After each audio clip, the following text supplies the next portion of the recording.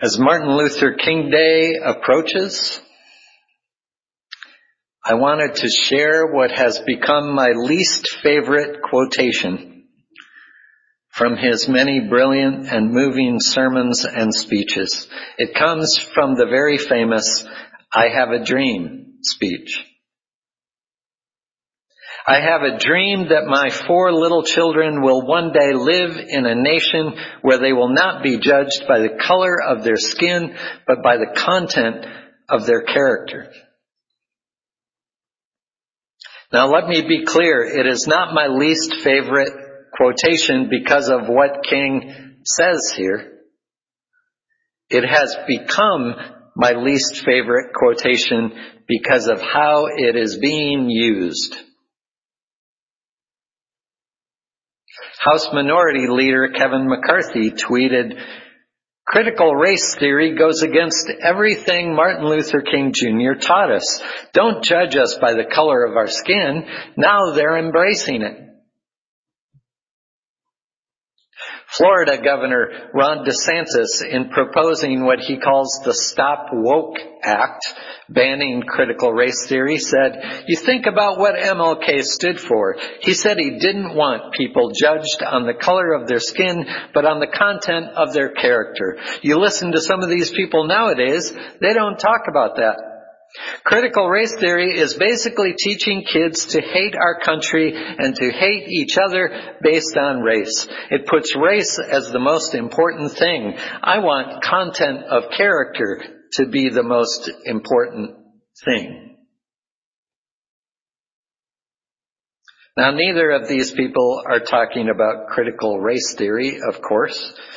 They're using this King quotation to ban the teaching of history as it relates to enslavement, oppression, discrimination, and racism, to deny the evidence of racial injustice in this country today, and to avoid the challenge of reflection, confession, and reparations that a true racial reckoning would call for.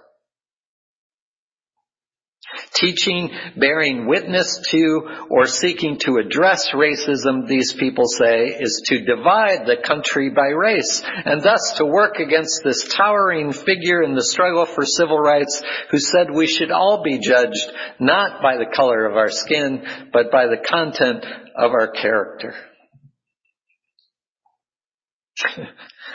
Where do I begin? Well, how about here? What McCarthy and DeSantis and others fail to note is that this quotation came from a speech now known as the "I Have a Dream" speech. I have a dream that my 4 little children will one day live in a nation where they will not be judged by the color of their skin, but by the content of their character. There's the nation as it is and the vision of what it could be. What McCarthy and DeSantis leave out, but King did not, is the work involved moving as is closer to what could be. I think that King would agree that it takes something more, indeed, something quite different than simply clamping our eyes shut against realities, clicking our heels, and repeating content of our character, content of our character, content of our character. And once I got over being annoyed by this use of King's work and climbed down from my own self-righteous perch, I had to ask myself, how is it that I deal with the distance between the world as it is and the world as it could be? The world for which I yearn. The tragic gap is the term coined by writer, speaker, and activist Parker Palmer to describe this distance. I mean the gap between the hard realities around us and what we know is possible among us, he says. Not our fantasies, not our wishes, but things we know to be possible because we've seen them with our own eyes. And who hasn't felt that, right? We have experienced the awesome power and potential of generosity, for example. And yet the insidious power of greed, too, makes itself felt throughout the world. Humans have the capacity to exercise both. We imagine the world that is possible with the generosity we have experienced, received, given, participated in, and we feel the tragic gap between that world, which is possible, and the one in which we live. So yes, I recognize that. So, Mr. Parker Palmer, how do we close this gap? There's the rub, as Shakespeare wrote, no stranger to tragedy himself. There's the rub. The tragic gap will always be there. It is tragic not simply because it is sad, which it is, but because, in the classic sense of the word, it is an eternal part of the human condition. We're not going to achieve perfection, and we are often going to cause pain for ourselves and for one another. That is just the truth, and it will be the truth. Go in peace. No, I'm not going to end there. I'm not going to leave it there, because that's still not the whole story. Because that doesn't mean we give up.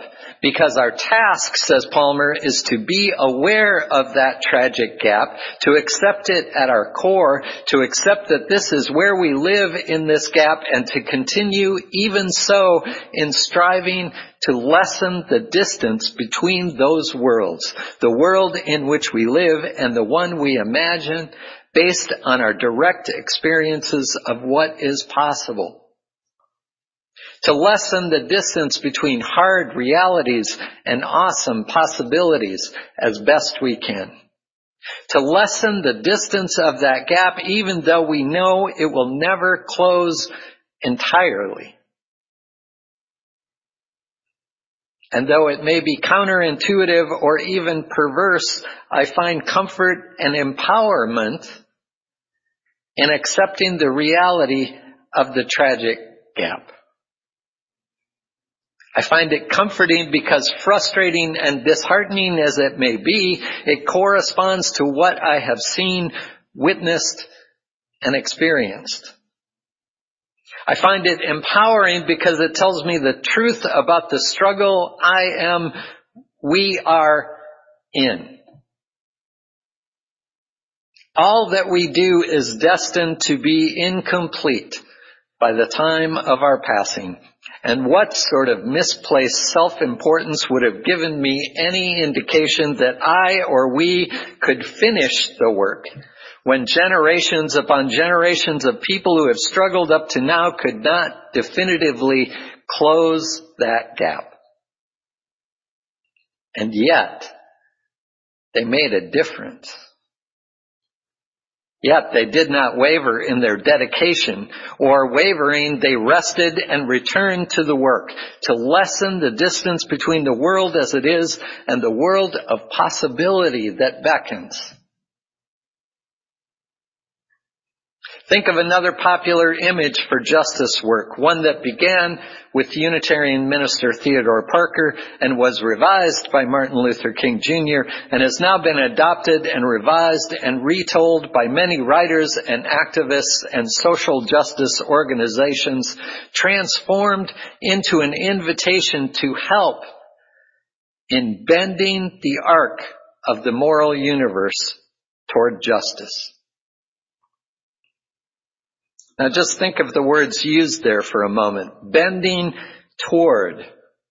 There's not a promise there of pointing the arc of the moral universe directly at justice. There is not a promise of achieving the perfect angle. There is only the work of lessening the distance, bending further toward, with the understanding possibly that the concept of justice itself may expand, transform, broaden, move over time in ways that we cannot now predict, but that we can only seek to bend the arc toward the approximate location of where we imagine justice to be at this present time, trusting future generations to join in the work. Accepting the tragic gap feels empowering because it allows me to focus my activities on what I can do without measuring it against some fanciful notion of success, of succeeding. Without fooling myself into believing I will ever finish the task. There is no failure. Or the only failure would be in not doing what I can. And that can be tempting. That can be tempting, I know, to give up.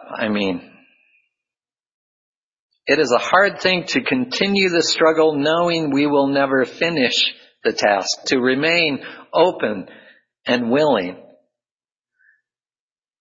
It is tempting to retreat either into cynicism, believing that the hard realities of the world in which we live have extinguished all possibilities for anything better, or to retreat into fantasy along with DeSantis and McCarthy, denying the harsh realities of the world in which we live and proclaiming against the evidence that we have arrived in the world we imagined. It is tempting to give up or give out or give in. But staying present to the reality of the tragic gap can also be empowering. I have spoken the words of what is known as the Serenity Prayer countless times in my life, both in services and more often in recovery meetings. And yet, somehow, just this last week, I managed to stumble in my recitation and I said, "Grant me the serenity to expect the things I cannot change." The actual words, of course, are, "Grant me the serenity to accept the things I cannot change." But there is something I love about my misspoken version. To not just accept that there are things that I will not be able to change, but to expect them.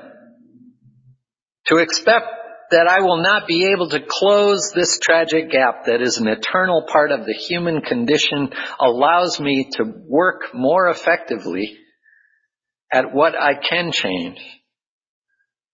To lessen the distance between the world that is and the world that is possible. It allows me to avoid the frustration and discouragement and fatigue and despair that can come with encountering the gap that stubbornly remains. Not everything that is faced can be changed, James Baldwin wrote, but nothing can be changed until it is faced. The fact that there is a gap cannot be changed. The depth and breadth of that gap can be. But only if I am willing to face it.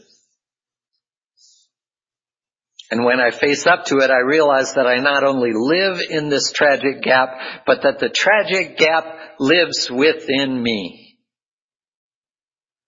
I feel the same push and pull within myself between my most selfish and self-absorbed desires and my highest aspirations of kindness, generosity, and self-sacrifice. I feel that same conflict within me that I see played out in the world around me, recognizing that tension within myself, regardless of my best intentions, recognizing that tension. I can act with more compassion in lessening the distance, in bending the arc, in joining with others, past, present, and future, in the work that calls to us.